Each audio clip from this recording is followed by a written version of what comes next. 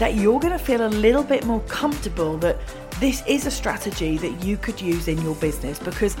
sales funnels don't have to be complicated. They can be, and actually my suggestion would be that you make them the most simple thing in the world, because anything that's complicated doesn't feel good for you and it won't feel good for your client either. And so I come at sales funnels from the perspective of they have to feel as personal as possible. Now, most of the time, people will know, yes, there is an automated element to your sales funnel,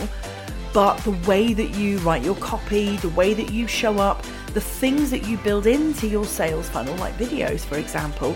you can make it feel super personal.